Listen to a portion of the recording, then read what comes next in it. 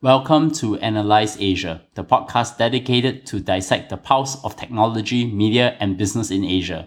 The show is sponsored by idealworkspace.com, which promotes a healthier way of working through their adjustable standing desks, and Linksys, the place where you can sell your products. Hi, Parag. Hi, Bernard. How are you doing? Oh, great. You're in Singapore, right?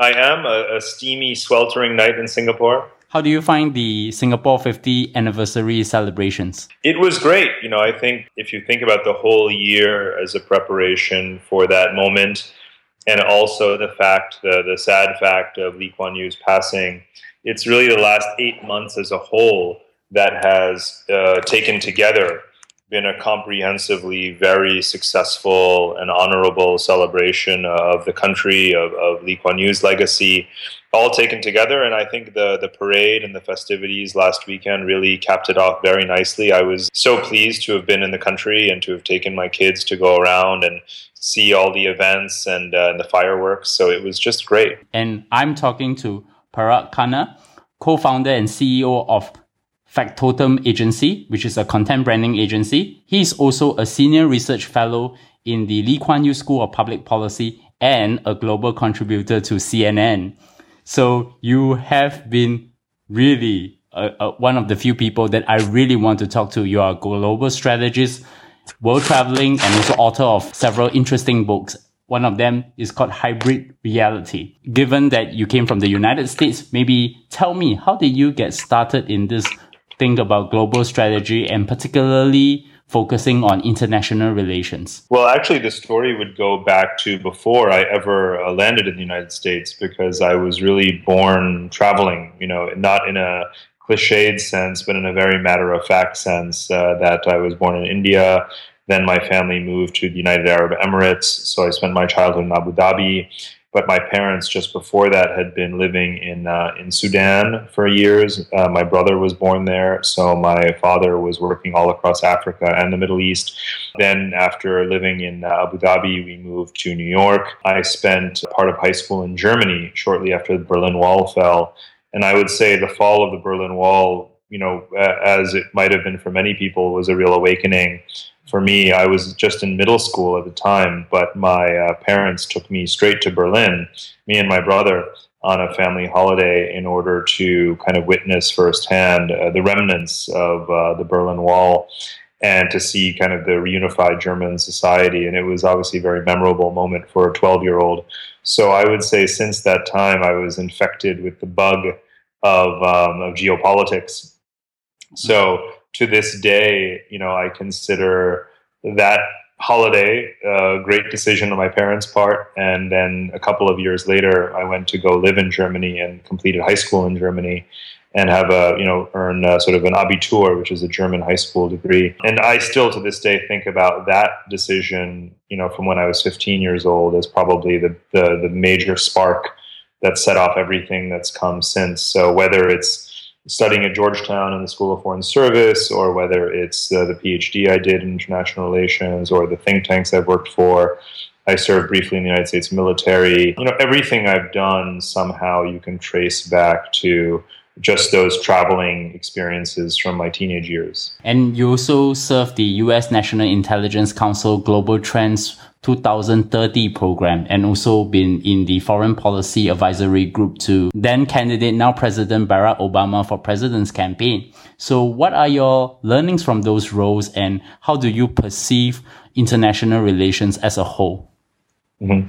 Well, the time at which I participated in the Foreign Policy Advisory Group for the Obama campaign, I had just come back from serving in Iraq and Afghanistan with U.S. Special Operations Forces as an advisor, geopolitical advisor. So my views on the long-term trajectory, for the Middle East and for Central Asia were very pessimistic. So that was part of the perspective that I was lending. But along the way, I had just finished my first book, which was really about long-range geopolitical issues, about great power, superpower dynamics. So that got me really working on scenarios, and that's the reason why I began to do more work with the National Intelligence Council in its consultations on mega trends. So things like multipolar world, things like urbanization, things like the shift of economic power and the diffusion of economic power. So all of those sorts of issues are ones that I've written a lot about. And in these various roles, advising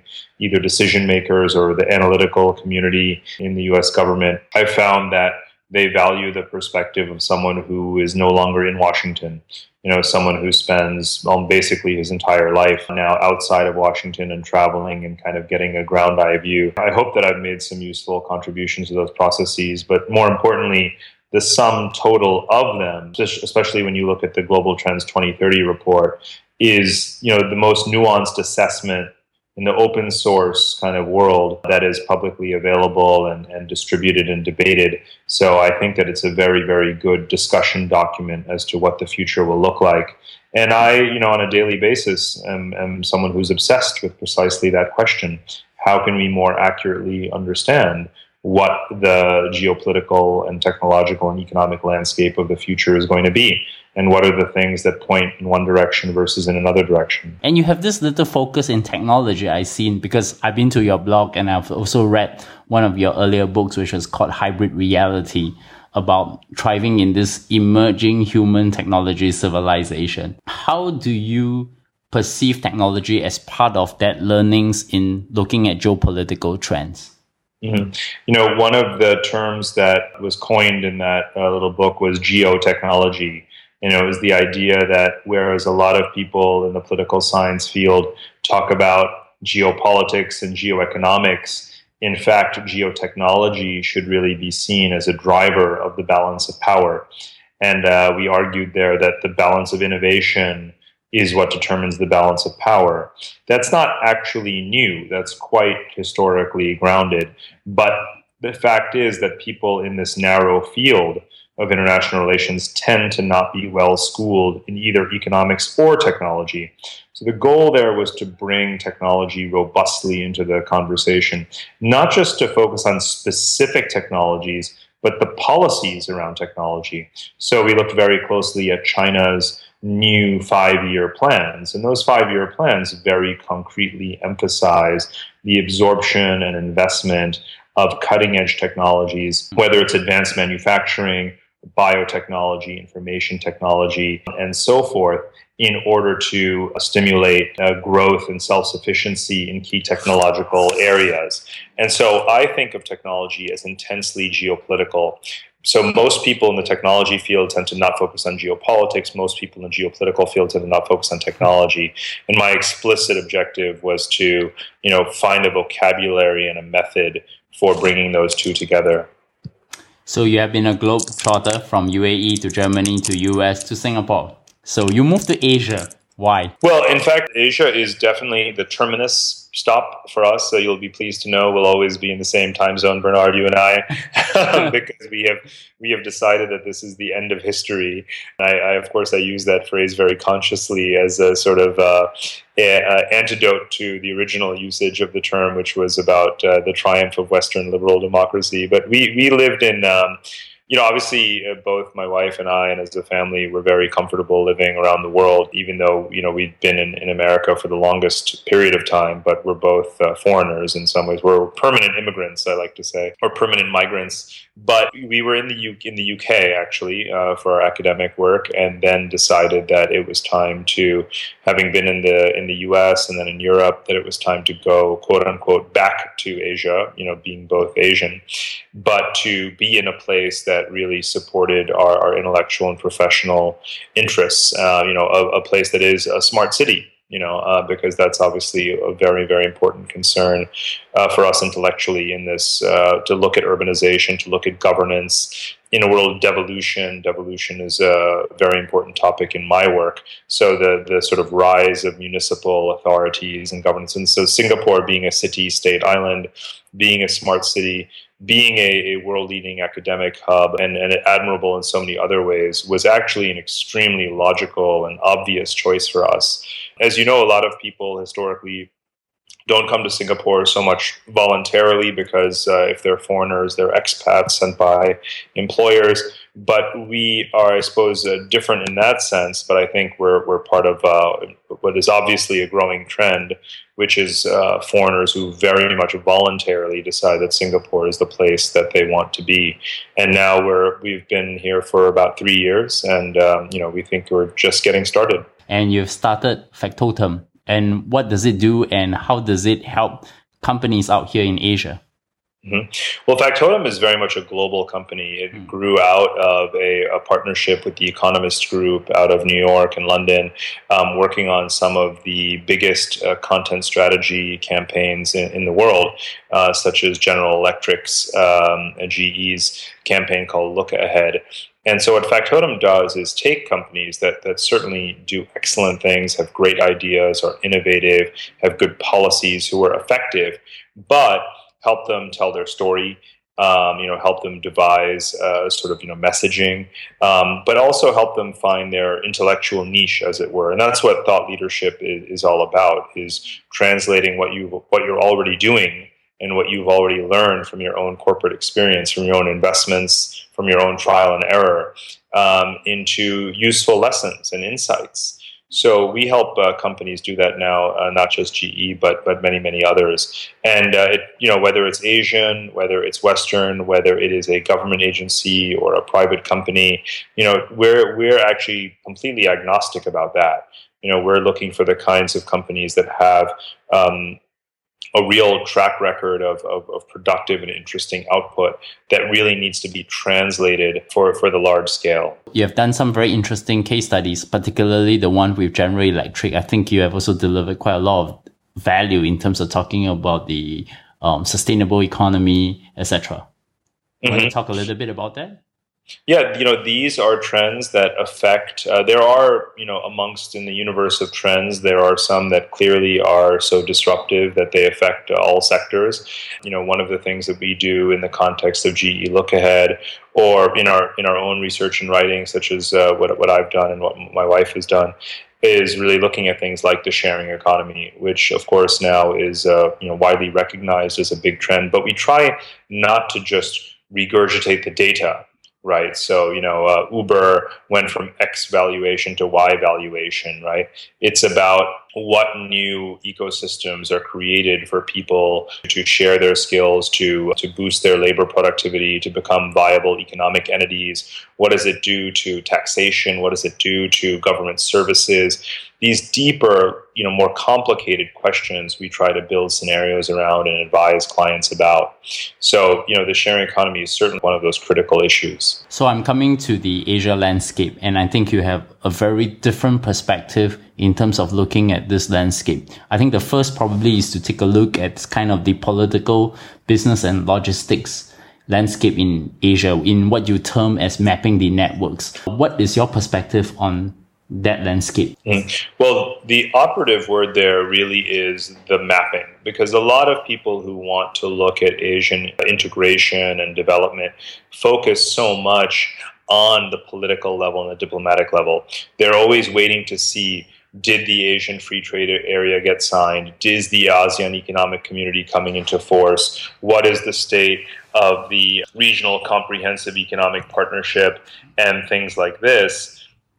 I don't agree with that. In my academic work, I've looked at the sort of evolution of diplomatic systems, and what I have found is that there is a perpetual evolution. You cannot point to this moment and say ASEAN has failed or ASEAN has succeeded. You cannot compare it to Europe and say it has failed or it has succeeded. It's always emerging. So to me, the mapping is very important, because if you look at the connectivity of infrastructure, of supply chains, of communications across Asia, you see a clear trend towards integration, even if all the institutions fail. And so it's important to have a balanced perspective about what one is measuring. So I'm actually very optimistic about ASEAN, where even if they cannot come together when it comes to geopolitical relations with China and a whole variety of other areas, even if they can't, lift their preferential treatment of domestic sectors and economic liberalization, still there is a clear trend towards integration that I see as being very pronounced. So is Asia highly fragmented? And how does these economies and networks operate in such a highly fragmented landscape? Well, so Asia is, by its very political geography and linguistic geography and cultural and other sorts of geographies, quite fragmented, of course. It's even if it were not a post-colonial region of these specific nations today, there are organic cultural geographies and many of them in Asia. So there's a great diversity of Asia that prevents it from being a sort of, European club, the way that the EU sort of has become, though even there, of course, there are plenty of difficulties. So yes, Asia is fragmented and will probably always be fragmented in some dimension or the other. That said, again, integration is all about comparative advantages and complementarities. It is not necessarily held back simply because there is diversity. So I think that Asia is doing as well as it can to overcome diversity because of the complementarities that are there. You have the financial centers, you have the agricultural economies, you have the manufacturing centers, you have those that have, better Pacific Ocean geography, those that have better Indian Ocean geography. So there are a lot of complementarities within ASEAN that give it a lot of momentum. In that particular way of thinking, do you think in terms of also trade routes and how the logistics networks actually operate within that landscape itself? Yeah, I actually think about it on two levels. One is the very large scale level of which, the actual term for it is topographical engineering, or geological interventions, things like carving a new canal across the Isthmus of Kra in Thailand, as an alternative to the Straits of Malacca, or climate change and the trade routes of the Arctic, or the current expansion of the Suez Canal and Panama Canal. I think about those very large-scale questions and what impact they'll have on trade routes, because there's so much historical evidence of the rise and fall of city-states and ports as a result of these kinds of engineering interventions, much more so than any war or the other per se. Then I look at it at a much smaller level, which is which economic zones, which port cities, which technology clusters are doing the best job at bringing together foreign investment capital, the latest quality infrastructure, the most efficient services to place their economies on the map. And one obvious current example is the way in which the Manila in the Philippines has become such a key center for business process outsourcing through everything from harnessing its English-speaking population to laying more fiber optic cables to recruiting foreign investors and so forth. You have a substantial amount of the Indian BPO industry, shifting to the Philippines. And how that happened is a story around infrastructure, technology, business models, especially economic zones, sort of favorable investment environment, and so forth. So to me, this competition for supply chains is a very crucial factor in shaping the economic prospects of very large countries. So I look at that very micro, small level as well. Do you see any interesting trends and innovations in Asia that might become a challenge to US economy in innovation, particularly, for example, the Shenzhen hardware ecosystem? So, when you say challenge to the U.S. economy, I think that's a very binary sort of choice. We know, although this is not something that most people in America understand, but when American multinational firms locate production overseas to save costs, they also generate more profits, which they do reinvest partially in the United States. And if they were not to be generating those jobs and welfare gains abroad, then their own American companies would have fewer customers around the world, which would be very problematic since about half of the Fortune 500 generates 50% or more of its revenue from outside the borders of the United States. So we have to look at these things in a much, much more nuanced way. So is innovation clusters, is the rise of Xiaomi as a handset maker eating into the market share of Samsung and so forth and Apple, is that a threat to a particular company at a particular time? Yes. On the other hand, does it introduce, new competitive dynamics that take the industry in directions that foster more innovation by the incumbents? That is also true. So I don't think that we can simply look at the issue at one point in time and say, Shenzhen is going to be another Silicon Valley, and suddenly the world's largest companies like Microsoft or an Apple are going to go bust. Because we know that, yes, the world is full of disruption, but we also know that some of the most innovative companies are also large companies. It's not simply true that just because a company is large, it can no longer innovate. So we see way too much dynamism to be so binary about East versus West. From what I understand from what you're saying is that there's actually the economies are actually thriving because there is this symbiotic relation between US and Asia in terms of import, export, and manufacturing. But it's only the companies that are actually competing, not the economies. Well, it's very well documented. So, Bangalore, more than half of Bangalore software production has been for American technology companies. So even though Bangalore is now producing a lot of indigenous software companies and coding operations and so forth, it still is an extremely important site of arbitrage and partnership for American firms. And so are Indians. So to add one more layer of complexity, yes, what you're saying is true. It is, in fact, either technological clusters or supply chain clusters that partner and compete with each other. In fact, Bangalore sees America as a partner, not as a competitor. Whereas on the whole, one might say, if you're simply looking at the terms of trade, you might see countries as being antagonistic, but clearly the clusters within them are aligned according to certain circuits. And circuit is a key word. It's the term that I borrow from some great sociologists who have looked at globalization. It's a prominent theme in my next book. It's the fact that people who work in a certain sector of the economy across different countries, like currency traders, whether you're in New York or London or Singapore, you actually have more in common with each other than you do with the people who are in your own country. And we see many such circuits forming, whether it's a circuit of farmers or, like I say, hedge fund managers or doctors. There are many circuits in the world today, and I believe that studying those circuits gives you a better picture of who is allied with whom. And those alignments really don't track to national boundaries particularly clearly. I'm going to zoom it down to country specific. So I'm going to start with China first. You have done a very interesting analysis in your TED Talk when you talk about how China exports its culture out there, and an interesting perspective in terms of using the trade routes in Asia. Can you talk a little bit about that in greater detail? Sure. I've been traveling to Central Asia in particular for about 15 plus years. So all of the countries that end in Stan, all of the former Soviet republics. So I've been observing what I call infrastructure alliances, which is the way in which China uses infrastructure, construction, and so forth to build symbiotic relationships with its poor, underdeveloped neighbors, such as the Central Asian countries. So the latest installment in this very long-term story is, of course, the Asian Infrastructure and Investment Bank, the AIIB. The AIIB is, again, the sort of third or fourth generation of something China has been doing for a long time.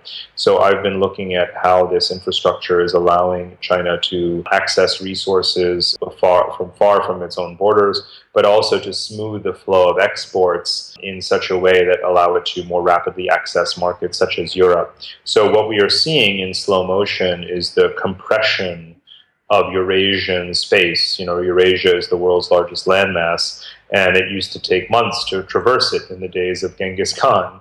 But today, of course, you can get on a high-speed train and you could go across Eurasia in a couple of days, or we're getting closer to that scenario becoming true.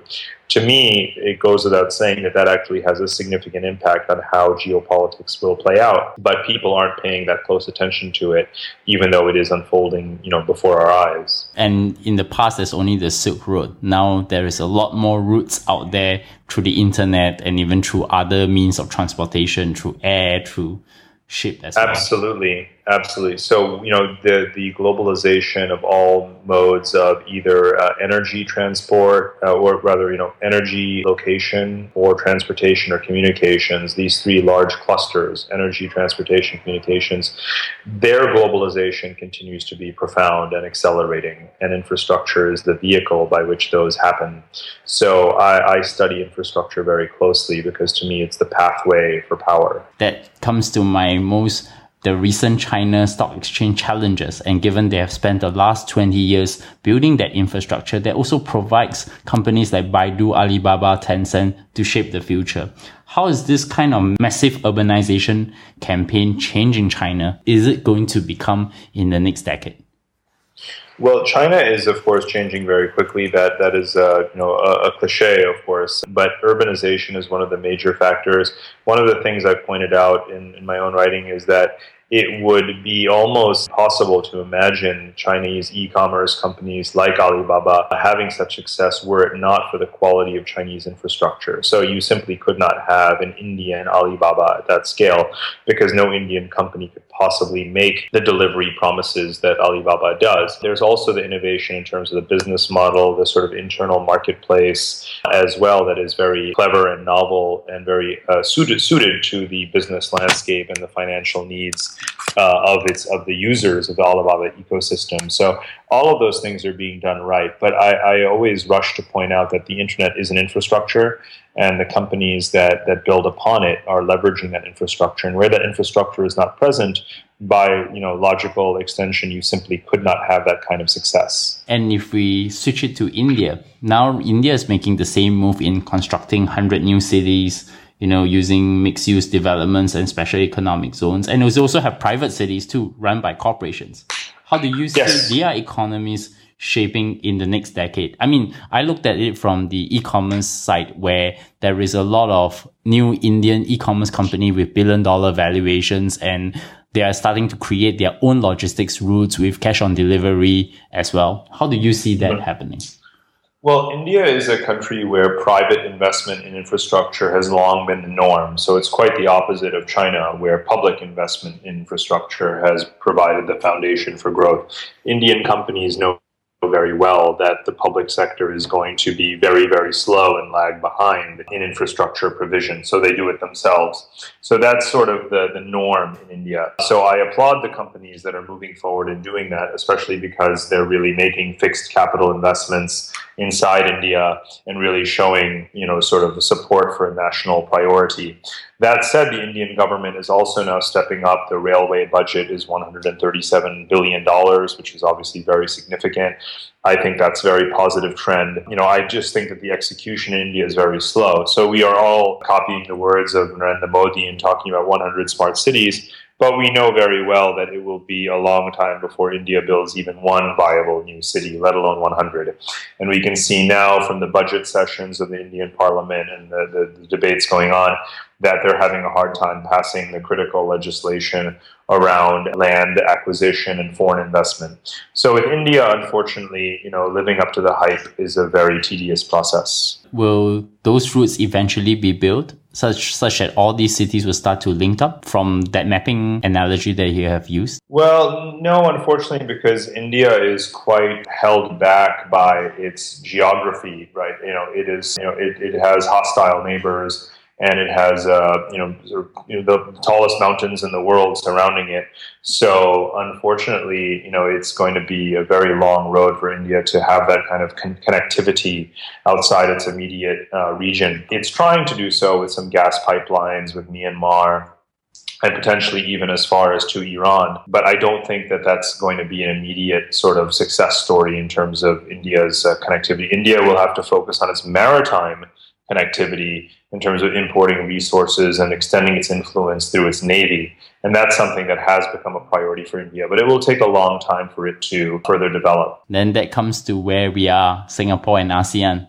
I mean, Singapore, as a Singaporean, it is an anomaly in Asia, with a city growing to about 55k GDP per capita compared to Japan, which is 39, and US is 54k.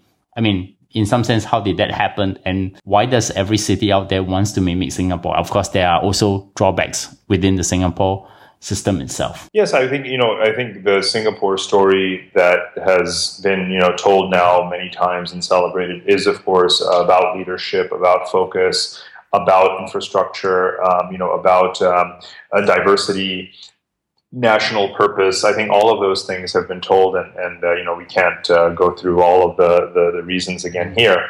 But the question, of course, is will it continue to do so, and will it continue to adapt? And what I've argued is that the culture of paranoia, what I call strategic paranoia, is a very crucial lesson, if you will. And I think that Singapore, even if some people feel that Singaporean citizens are very sort of coddled, I do believe that the government still has a bit of that paranoia left that will help it to continue to innovate and invest in whether it's the big picture strategic things or the innovative and experimental things that will continue to find a way to succeed. What do you see our challenges for this city-state for the next 50 years, and how do we stay relevant against the tides of globalization? How to stay relevant? Well, I mean, the thing is, Singapore is already very globalized. It's one of the most globalized societies in the world.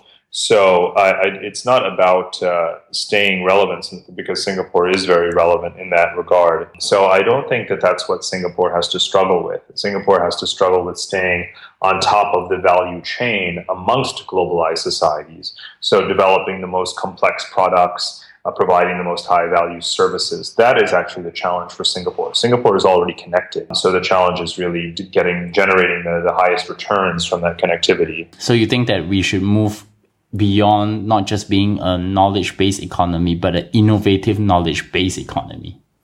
Correct. And given that we are also part of the ASEAN, and you talk a lot about the ASEAN integrated economic framework, how does this ASEAN association is going to play an important role for the Asian century that you talk about? Yes, of course. ASEAN is the backyard. It's a very important space. I'm a big believer that the 650, 700 million people of this region have the right conditions in terms of the youthfulness, the urbanization, the connectivity, to really be a big growth driver in the world economy. So for Singapore to be so co-located to that is a very sort of lucky set of conditions.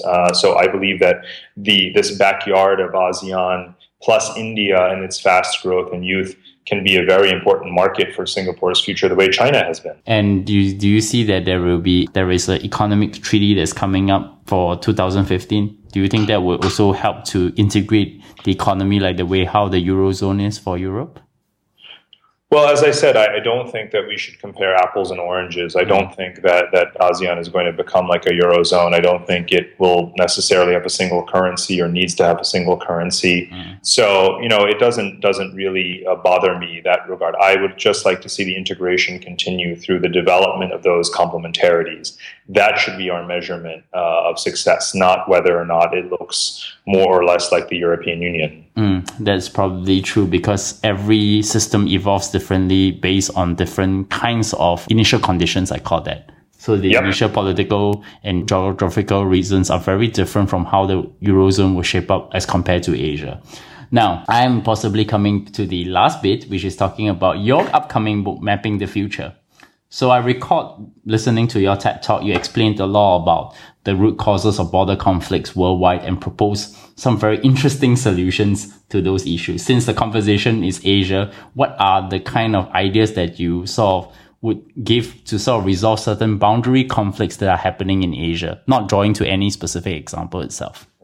Well, I won't give away too much because it is the subject of my next book, so you'll all have to stay tuned and wait to read it. But I do focus a lot on using infrastructure as a tool of sharing resources, whether it is joint exploration of the South China Sea rather than fighting over the kind of political demarcation of the waters, or whether it is sort of the ways in which water sharing agreements are done. The Mekong River. I look at also generational change, a deeper factor, sort of after how multiple generations, Malaysia and Singapore, have learned to be much more cooperative than they were 50 years ago, and the sort of second and third generation change that makes that possible, and looking at how that can play out between India and Pakistan and other countries. So I look at a whole host of factors really to bring more connectivity and therefore stability to the region. In your new book, without giving up too much, because I'm going to get you back to talk about the book when the book is published, do you kind of want to share the main ideas that will come up from this book? Well, it really is, about how connectivity is destiny. And that is obviously overturning a very ancient adage that we all learn, which is that geography is destiny. So I look at how the world's infrastructure is really tying societies together in ways that create entirely new patterns of interaction. And it's about the shift from states to cities. It's about the shift from governments to supply chains. And it's about the shift from war to tug of war, as I call it, in terms of what we compete over, which is competing over connectivity rather than over geography in the traditional sense. So those are some of the key highlights from the book. Okay, I'm looking forward to read it. I'm sure if I can, I might try to get a draft from you. Help my audience, Parag. How do they find you? ParagKhanna.com. Your Twitter? Do you have any Twitter handle? At Parag Khanna. So there's other places. Do you have other pages where people can come and check you out? Those are the main ones. Okay, and then I will also put a link to Factotum as well for you as well. You can find me at bleungcw or at bernardleung.com, or subscribe to us on iTunes, SoundCloud, and Stitcher. Please leave a ratings 1 star to 5 star. Your feedback is always welcome. Once again, Parag, it's great to have you on the show, and I look forward to discuss geopolitical matters in Asia with you again. Thank you, Bernard. Bye-bye.